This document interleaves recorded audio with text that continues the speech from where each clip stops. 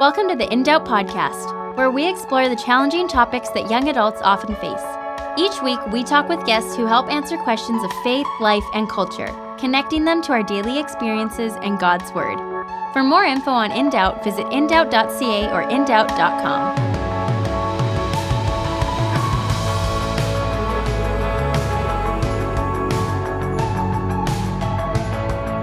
Hey everyone, this is Daniel Mark, and I'm really glad that you're joining us for another episode of In Doubt.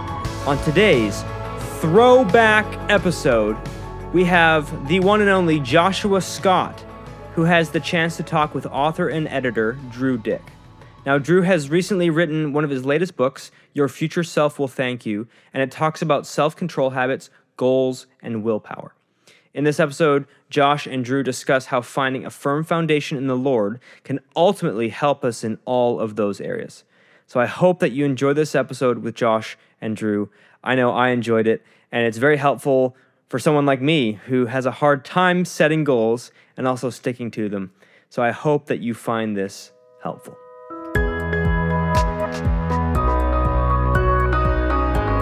Hey, welcome to In Doubt. My name's Joshua, and I'm your host today.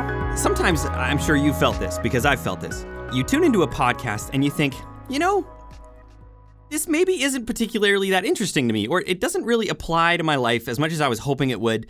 Well, you know what? Today is going to be a podcast where you can't say that, because we're having a conversation about self-control. And as our guest today has argued in his book, self-control is critically important in the life of a Christian. In fact, unless you're a self-controlled person, you cannot glorify God in the way that we ought to. And so I'm really excited to have this conversation. And I hope as you're listening, you're thinking, okay, actually, this is something I need to think about and I need to work on. So I'm really excited to welcome Drew Dyck to our podcast. He's an editor at Moody Publishers. He's also a writer and an author, and he most recently wrote his book, Your Future Self Will Thank You, Secrets to Self-Control from the Bible and Brain Science. So Drew, thanks so much for joining us. Thanks for having me. I am really excited for this conversation, grateful for the opportunity. Awesome. So I wonder if we could start by just getting you to share a little bit about yourself, where you're from, what you do, and how you came to know and love the Lord Jesus. Sure. Yeah, I was born and raised in central and northern Alberta. And my dad was a pastor of various churches in Alberta, and so grew up in the church. And then when it comes to my own faith journey, I like to joke that after wandering in sin for years, finally at the age of 5, I broke down and accepted Jesus into my heart. So it wasn't like a super long journey, but really I was kind of riding the coattails of my parents when it came to my relationship with God, at least until high school. And that's when I really started reading the Bible for myself, in particular the Gospels. And that's really when I was just compelled by the person and the teachings of Jesus. I feel like I really fell in love with him at that point, and the faith truly became my own. And, since then, I feel like my call is to work with words, which is a little odd, but sometimes that's editing other people's stuff. Sometimes that's writing my own articles and books, because I believe that God is still changing people through the medium of the written word. And so I know that he's certainly done that in my life. And so that's kind of what I do every day. Cool. Very cool. So, I mean, the first thing that sticks out to me there is that you were born and raised in Alberta. Yeah. That's fantastic. So I was raised in Jasper, Alberta, out in the Rocky Mountains. Oh, nice. So whereabouts in Alberta? So I was born in a little town called Eiley, which is just like teeny, but I spent most of my childhood in Red Deer, Alberta. Okay. Well, first I was in Fort McMurray, which is like super far up in the bush. And then when I was 5 or 6, moved to Red Deer and lived there until I was 22. Right on. So I am in the States now. I've been south of the border for like 18, 19 years. And so when I come home to Canada, my friends make fun of me for my American accent. One of them said I sound like a Southern politician. Right so I on. think that was a compliment. Hey, that's exciting. Very cool. So Drew, I wonder if you could share with us what sparked in you the desire to write a book about self-control, because that seems like a daunting task. Sure. Yeah, and I wish I could say I was drawn to the topic purely out of academic interest. Right. Oh, yeah, this is a good topic to address. The truth is that this is an area in which I realized I had room to grow. And so initially, actually, I was reading up on this topic, reading some secular books, Christian books about it. And I wasn't even thinking of writing my own book. I was actually just researching for myself. And I don't know how far I was into it, a few books and articles. And all of a sudden I realized, I wonder if some of the stuff that I'm discovering could be helpful to other people. And so it kind of morphed into a book project. But like you said at the outset, I think I was drawn to it too, just because it's so crucial to the Christian life, right? You can't really lead a wholly healthy life without this crucial virtue of self-control. So I wonder if you could help us just define our terms. When we're talking about self-control, what are we talking about? Because immediately my first thought is my ability to not take that cookie from the cookie jar. Right. Is that self-control, or is there more to it? I think that's part of it, but I think there is a little more to it, and I define it pretty simply as the ability to do the right thing even when you don't feel like doing it, or something like that. And so, yeah, this ability to, and sometimes that means resisting doing things that you shouldn't, right? Certain temptations come along, and you don't take the bait, you don't eat the cookie, you don't, whatever it is. And sometimes it's just kind of silly stuff like, oh, I shouldn't eat another cookie. Or sometimes it's a little more serious when it gets you into the sinful territory. And then on the other hand, too, it's doing the things that you should do that you don't want to do, right? And so you can see how it impacts so much of our lives, just those things. And then, of course, there's another element to this for us Christians. It's not just all on us. It's not just our own grit and determination that determines our self-control, because it is, of course, called in Scripture a fruit of the Spirit. So that means God, in some mystical way, is empowering us to live a life of self-control. And that's good news to me, that it's not all on me. It's not just my own sheer willpower that's going to get the job done, but it's actually God's Spirit enabling me, empowering me to live the Christian life. Very cool. Yeah, no, I've just been invited to preach a couple times at a church, and so we're going through Titus chapter 2, verse 11 to 14, and he says how grace that has appeared is training us to live self-controlled, upright, and godly lives. And I was just thinking exactly what you were just saying there, how the grace also moves us to think about, okay, now I'm moving away from the sinful things, but I'm moving toward upright and godly living, this being self-controlled, being something not just in the negative, but the positive. So I think that's actually really helpful. So you've mentioned this, but could you fill it out a little bit? Why is self-control so important? Like, why is this a critical, why you called it crucial. Why is it crucial? Yeah, in a few ways. This kind of got on people's radars back in the 1960s when there was that famous experiment, I think a lot of listeners have probably heard of, called the marshmallow experiment. And basically what they did was kind of a cruel test. They put marshmallows or other tasty treats in front of preschoolers and told them, if you can eat the marshmallow now, or if you can wait 20 minutes, we'll give you 2 marshmallows, right? Right. And so they were trying to test their ability to delay gratification. And as you can guess, most preschoolers, these are like, 3 and 4-year-olds, did not do very well. Right. They ate the marshmallow right away. Yeah. And so that was somewhat interesting. But really, the big takeaway came years later when they tracked down these same kids that had participated in the study and saw their life outcomes. The ones that were able to delay gratification the longest had all these positive life outcomes: better grades, less use of drug and alcohol, better relationships, better careers. I mean, right across the spectrum of their lives.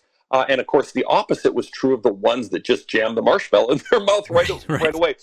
And so that was a revelation for a lot of people, because they had assumed up till that point that IQ was the determining factor in your life, right? If you had a high IQ, if you're a smart person, naturally things are going to go well for you. Other people thought maybe it was self-esteem that we needed to, we just need to tell people how awesome they are and they'll behave better. But this kind of said, you know what? What's more powerful is our self-control, our ability to say no to the things that we want to, that actually determines things. So just from a natural perspective, self-control is incredibly important. And it does seem that some people have naturally higher levels and other people have lower levels. And that was kind of scary for me, because I knew I was probably in the camp of the lower level self-control. And yet the good news is, and the research has borne this out, I think in Scripture we see this over and over again with characters in Scripture, your self-control can grow, by God's grace and by your own commitment to be obedient to God and to grow in this area. You can see real progress. So that was the encouraging thing to me. That's good. So you just said there how they were thinking about IQ as being the defining factor for for success in the future. Nowadays, the conversation is all about EQ, right? Your emotional intelligence. Right. So right. would you say that even self-control steps even above EQ in defining somebody's success? That's interesting. I haven't seen like a direct comparison in the literature. And I actually guess that EQ and self-control are intimately related. And let me explain what I mean by that. That is, self-control is a very interpersonal virtue. That is, it's crucial for harmony between people. I think that's why it's listed, as one of the fruit of the Spirit, because you've got kindness, gentleness, joy, all these things that we really need to get along with one another, right? And EQ is your ability to relate to people well and in healthy ways. And the thing about self-control, like you always, to exercise self-control, you have to suspend your own selfish, destructive impulses and put others first, right? That's kind of the perennial challenge. And if you can do that well, I think if you can do that well, it's going to go better for you, not only personally, but for your relationships as well. That's good. That's an interesting thought. It almost seems you think about IQ and EQ, and you might be good at both of those. If you don't have self-control, it really doesn't matter at the end of the day. Right. Here's a question. When we're talking about self-control, and particularly, let me use my illustration of reaching in and grabbing that cookie. What is the obstacle that I'm actually trying to get over? What am I fighting against in order to actually do the thing that I want to do? Right. Yeah. So, I mean, in the case of the cookie, I think it's pretty clear because your brain is in survival mode and it's saying, if I can get sugar or fat, and say there's chocolate chips in there, so you get a little bit of fat too. That's a good deal for your brain because your brain is a calorie hog. It burns a quarter of your body's calories, even though it only comprises maybe 3% of your body's weight. And so it wants the calories. That's not necessarily a bad thing. The bad thing is when it's already had enough calories and it hasn't hit that shutoff. Now, there's a part of your brain, too, the prefrontal cortex, that is sort of the executive function that's supposed to say to the other parts of your brain, hey, listen, you've had enough and we need to shut it down, right? And so, in a way, your brain is in a battle with itself. And self-control in that instance involves, exercising your prefrontal cortex, or if we put it, in terms that we understand consciously, it's your will to override that impulse and say, no, I've had enough. This is actually going to hurt my health or make me feel sluggish or whatever the case is, to say no to that cookie. So that's what's going on. And it's interesting because self-control is important for those kinds of decisions, which do matter in our lives, right? If you consistently eat the extra cookie or have a second bowl of ice cream or whatever it is, or take down a full bag of Doritos, which I'm ashamed to say I've done. Over time, that's not going to go well for you. It's going to hurt your life and your health, and it can even qualify as gluttony in some cases. And then there are other issues where it's clearly sin, right? Where it's, say you're looking at a sexually illicit image, or you are gossiping about someone, or you're cheating on your taxes. All these other things, they take self-control as well. But I would say not in every case. Like some people have asked me, is every self-control failure a sin? Not necessarily, right? Because if you eat the cookie instead of the kale, it just means your taste buds are functioning properly. Yeah, you don't want to do that every time. Right. But then, so in those cases where, self-control is still at play, just to make decisions that are healthier. But then sometimes it gets really important, to be faithful in your marriage, to be honest and virtuous, and live the Christian life and become the kind of people that God wants us to be. So when I was reading your book, every chapter there was something that jumped out to me that I thought, man, this is something that I would love to talk about because I think it's so important. As every chapter, there was something that built upon something else to say self-control washes over our entire lives. We got to think about it in so many different ways. But I wonder if you could just share with us, in all of your research as you were writing this book, what were the things that to you seemed like the most important or the most surprising and helpful things that you learned that maybe you could share with our audience? Yeah, sure. There were a few. I think the thing that hit me earliest on is sort of an aha moment was when it came to the research on willpower. So going back about 20 or 30 years, researchers discovered something really interesting about willpower, and that is that it is finite. It's limited. And they did these experiments where they'd have people work on puzzles, and one group would have to resist chocolate chip cookies before working on the puzzle, and one group would not have to do that. And the group that had to resist the chocolate chip cookies, they'd go into the puzzle and not last very long at all. And the reason was they theorized is that because they depleted their willpower beforehand, when they went to work on the puzzle, they just didn't have enough willpower left. Now, that might seem kind of obvious to us today. And as a Christian, I think that certainly jibes with what we read in Scripture, because we know we're these finite, fallible creatures, right, that are prone towards sin, that, as Jesus said, the spirit is willing, but the body is weak, right? And so that's not a surprise to us. But it did help me kind of think about my life in new ways. So when I've had a really difficult day at work, say, and my willpower is depleted, I come home and I'm more likely to maybe snap at my kids because that willpower is dangerously low. And that's not an excuse, right, for being a jerk to your family or something. But what it enables you to do is to understand, hey, listen, after I've been exerting a lot of effort, that depletes willpower, or resisting temptation, then I'm in a very vulnerable state. I remember talking to a group of pastors recently, and one of them talked about how he was part of this accountability group of other church leaders. And all of the guys admitted that often when they fell prey to lust was right after they had been doing some big ministry, like speaking at a conference or doing something like that. And it was such a mystery to them. And obviously there's a spiritual component to this, but also there's a natural one that when you're doing something really difficult, you're performing, you're exerting a lot of willpower. And then after that, that's when you are very susceptible to falling prey to temptation. So important to be aware of that. And again, willpower is something that can grow as we do the hard thing, as we exercise self-control. Our willpower can grow, but it is a limited and very finite resource. So you said in your book, you did a really interesting thing as you were talking about how you would come home from work and you'd be exhausted. So you actually adjusted your schedule during the day so that you would be doing lighter or easier tasks in the afternoon, and that would save up enough willpower so when you got home. So how does that work? Doing heavier tasks drains your willpower, but does it get restored as you do easier tasks?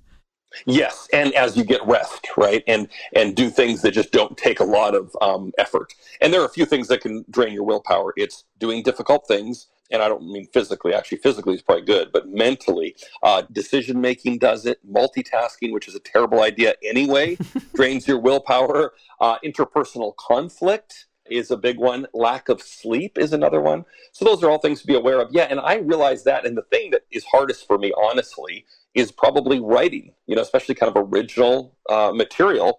And I was trying to do it at like 5 o'clock every day. When I was done with the work day, I'd open up the Word doc and go, okay, here we go. I'm going to write another chapter. And there was nothing. The tank was empty, right? And so then I realized I got to switch this up. I got to do this in the morning when I'm fresh, when I've got a little bit of willpower left, or on the weekends or something, because I just didn't have anything left. And that's, something to be aware of. I think too often I would put off my time with God in prayer and Bible reading till later in the day. And maybe other people can identify with this. You put it off and then it never comes, right? Because the day gets busy and your willpower is low. And so the earlier you can do that in the day, the better. The other thing is habits like that, like prayer, like Bible reading, or even like exercise, are what they call keystone habits. And that is, they're not only good in and of themselves, but they actually make you more self-disciplined in all areas of your life. So they know, for instance, if you exercise in the day, you're going to eat better that day. You're going to be more productive in your work. And so if you can kind of institute some of those rituals and habits in your life, it actually makes things easier for you in other areas as well. At another point in your book, just before you started talking about willpower, you were using this phrase, and I don't know if maybe you coined this phrase or you heard it from somebody, but I guess it was you were talking about Sarah Schnitker, who's the professor of psychology at Baylor University, and she was talking about how secular efforts to build, here, let me read the quote here. Secular efforts to build self-control have been ineffective because they don't have the spiritual telos, or the purpose. When people are pursuing sanctified goals, they pursue them differently. So could you define for us what a sanctified goal is and why that's different and it's easier to pursue them? Yes, sure. And I cannot take credit for that. Okay. That was coined by researchers, actually secular researchers, not even Sarah. And yeah, it refers to this phenomenon that if you are, say you have a goal, right? And say it could be even something rather mundane, like I want to lose 20 pounds, okay? If you would pursue that goal because, say, I want to fit into my jeans better, or I want to look better in the mirror, That's fine. There's nothing wrong with that. But if you instead imbue that goal with spiritual reasons for attaining it. So, for a Christian, you say, well, you know what? My body's the temple of the Holy Spirit. I want to treat it well.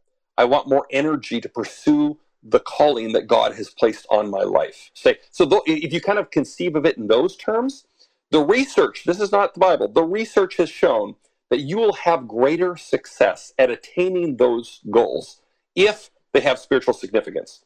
And so, as Christians, we should do that anyway, but it's also just more effective. And what researchers call that is sanctified goals. And that when you do that, it's just very smart. So they're funny. I read one article by an atheist in the New York Times that talks about, should I start going to church and praying? And if I want to meet my New Year's resolutions, right? And the one researcher kind of disappointed him by saying, no, you actually have to believe it. It's not like you can just, make believe. But yeah, for people that are believers and see their goals, even the mundane ones, in the light of spiritual truth and ultimate purposes, you'll have greater success at reaching those goals. And those sanctified goals, can you sanctify every goal? Like you were talking about just fitting into your jeans. Do you think about every goal as putting it in a spiritual context, and does that shape it all? Yeah, I think you can. Now, the one caveat with that is that if it is a goal that is inherently selfish or certainly evil, you don't want to sanctify that goal. I'd say you can't sanctify it. And that sounds silly, but often our goals are kind of tainted by very selfish motivations, right? Because if you go, I don't know, I just want to make a ton of money so I can look better than everyone else and look down on others, whatever it is, right? That's not a good goal in the first place. But, and that's a crucial thing, I think, to mention for those of us who are followers of Jesus. You can't just use self-control as a tool to pursue whatever goal you want, right? It has to be a goal that aligns with God's purposes for your life, with His truth, with the Bible's teachings. So that's huge, right? Because the last thing you'd want to do, I think this is the scariest thing to me, is to develop this awesome self-discipline and use it to do things that ultimately don't benefit others, don't glorify God, and even ultimately hurt yourself. Because, of course, God knows what's best for us. So that's another crucial part of this. You want to make sure that your goals, A, align with God's purposes for your life, and then B, you want to really sanctify that goal and think of it in terms of what God wants for you, and you'll have greater success in reaching it. So, yeah, it seems silly sometimes if it's like a lose 10 pounds goal, but if it's like you want a better marriage, man, you better put that in spiritual terms because it's a spiritual sort of thing, and it'll be beneficial as well. So another chapter of your book that I thought was really, really helpful and very practical was your chapter on habits and the power of habits. So could you tell us just a little bit about the power of habits, and then how do we form and shape habits into our lives where we don't have them right now, like Bible reading in the morning? How do I get to 2 years down the road, I'm doing it daily without even thinking about it? Yeah, so habits are a huge part of this, and it relates to what I was saying about willpower. So you've got willpower, which is a finite resource. It runs out. You get weaker as you go. And this is where habits come in, and they're so crucial because essentially what a habit is a routine. It's something you do automatically. And the genius of a habit is you're not expending willpower when you do it. So the guy that gets up and runs 5 miles every morning, he's not slapping himself in the face and going, okay, that's it. I got to do it. I got to pull it together and get out there. No, it's a habit, right? If he's been doing it for any length of time, it's relatively simple and easy, and you get out there and do it. And so a habit is sort of a neurological phenomenon because what happens is researchers talk about the 3 parts of a habit. There's the cue, the thing that initiates the habit. There's the routine, that's the actual habit. And then there's a reward.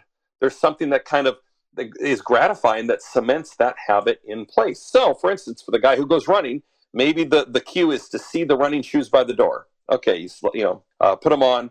The routine is the run, and the reward could be the endorphins that are released that make you kind of feel good.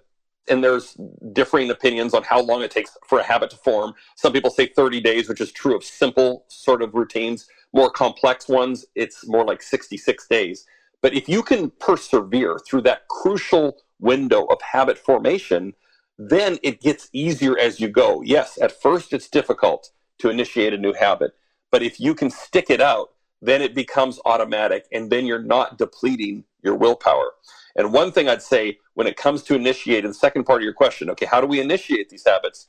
The best thing is to replace a bad habit with a new good one. So, say you're a smoker, right? And so the cue is when you step outside your door, you get that urge for a cigarette, you smoke the cigarette, and the reward is the nicotine hitting your bloodstream. Well, maybe you decide, you know what? When I step outside in the morning, I'm not going to have that cigarette. I'm going to go for a run. And now it's you've kind of hijacked the habit loop. You're using the same cue. You change the routine, and the reward now is not nicotine in your bloodstream, but endorphins, right? And so you can replace. And the other thing I got to say is you got to start small. And this is so counterintuitive because often when we want to implement change, we go, okay, I'm going to change 4 things at once. I'm going to get all these great habits of my spiritual life, my physical life, my relationships, whatever.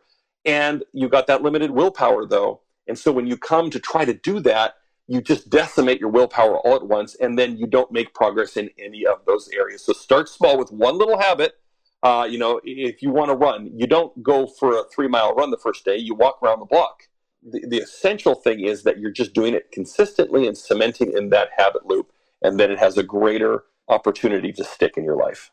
And that's the problem with New Year's resolutions that you talk about in your book, right? We come to New Precisely. Year's and we've got these 5 goals. It's cold turkey. I'm going to go to the gym for an hour every day, and it just doesn't happen.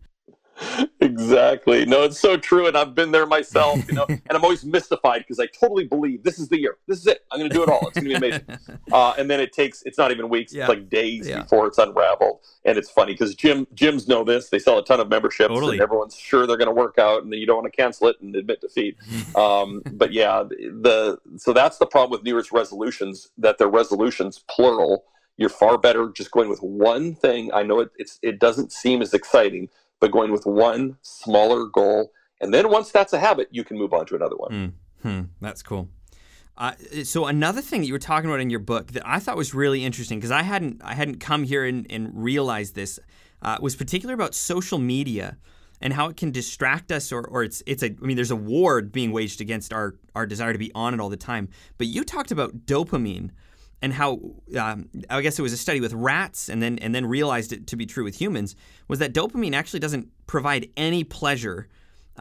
It simply creates in us a greater hunger. Could you flesh that out a little more? Because I think that's something really significant that particularly the newer generations are going to be wrestling with, is all of this technology. It's going to vie for our attention, and it's offering us something that really isn't even that pleasurable. Yeah, that's a disturbing thing, because I think sometimes we don't like to think of ourselves, certainly as rats that are kind of getting this dopamine hit when we go online. But the truth is, we kind of are. I mean, and these platforms, and I'm not like a Luddite, someone who's like, okay, all online engagement is evil. I'm on Twitter way too much, and so I know this as well as anyone. These things are addictive by design. So they're designed to keep you engaged as long as possible. And if you don't take some measures to kind of curb their influence in your life, you're going to waste a lot of time and even form addictions.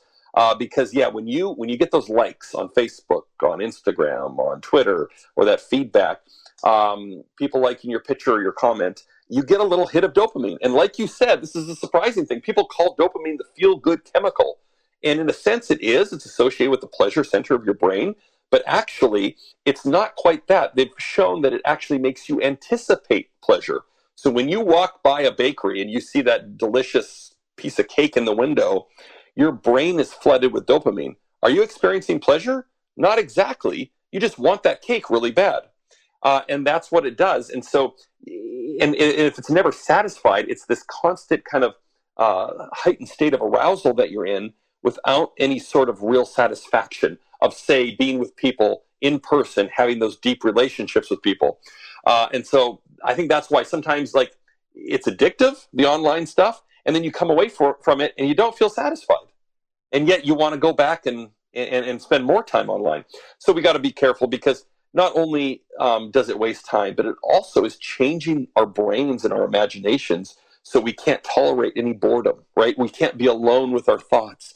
And as a Christian, that's really worrisome, because to facilitate a relationship with God demands quieting your mind, praying, reading God's word, which, let's face it, takes some concentration. It's a big, old book, right? And so if you're if your attention span has been conditioned by Twitter and Instagram and online engagement, it's very hard to engage in those sort of spiritual disciplines, and not to mention real life community, which is hard and challenging as well.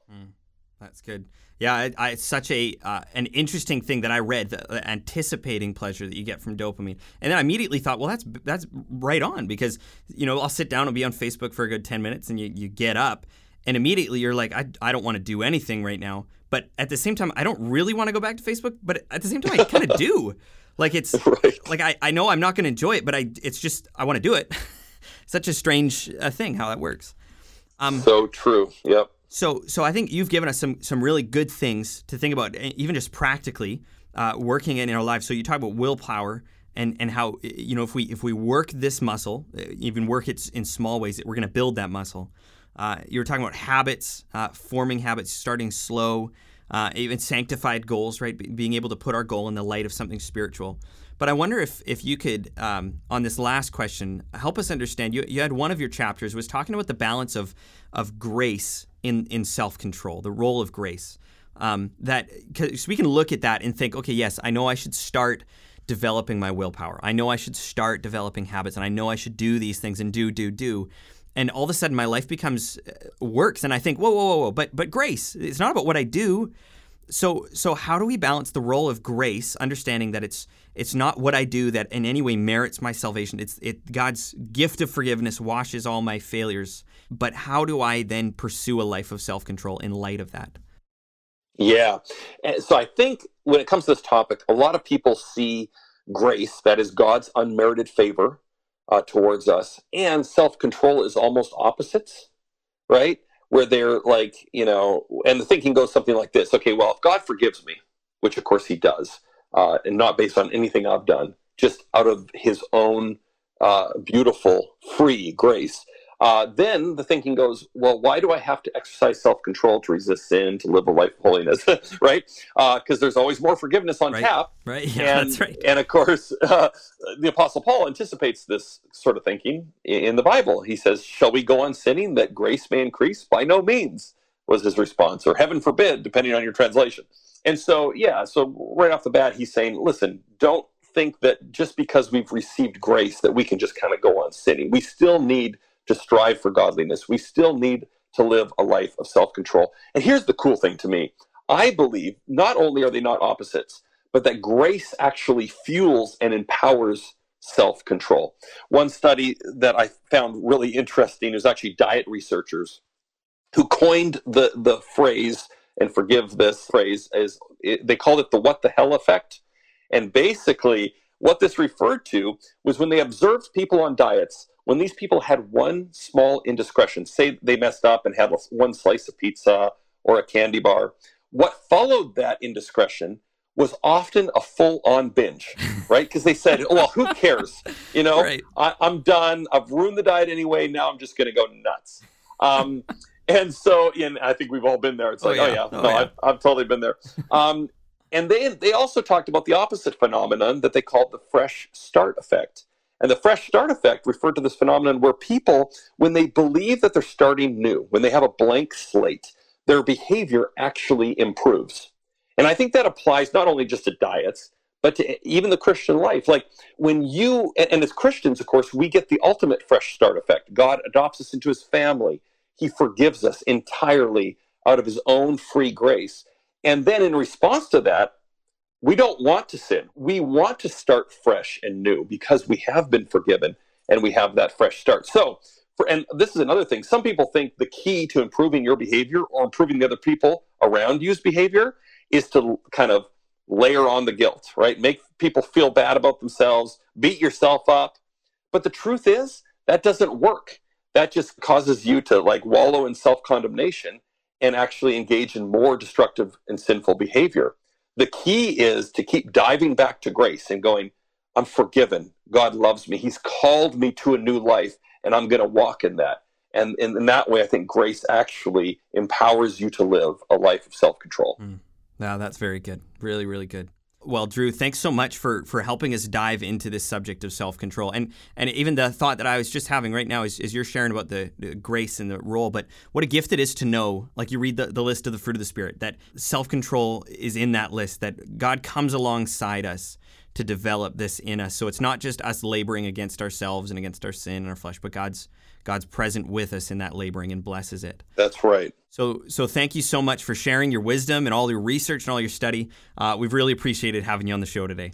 Well, thanks so much. It's been fun. Last thing I do want to say, too, to people is don't get discouraged. I know this topic, I've been there myself, especially if you have a particularly bad habit or a besetting sin that just seems to have your number. I just want to encourage you, don't get discouraged. Keep going back to God for his forgiveness and know that you can make progress, that you're not a slave to that sin. That's the beauty of the Spirit of God being alive and working in you, that he's calling you to be someone different, that he's still conforming people to the image of Jesus, and be encouraged by that and remember that change really is possible. Yeah, that's great. Well, thanks so much, Drew. Thank you. It's been fun.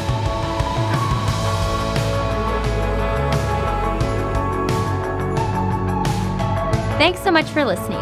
If you want to hear more, subscribe on iTunes or Spotify, or visit us online at indoubt.ca or indoubt.com. We're also on social media, so make sure to follow us on Instagram, Facebook, and Twitter.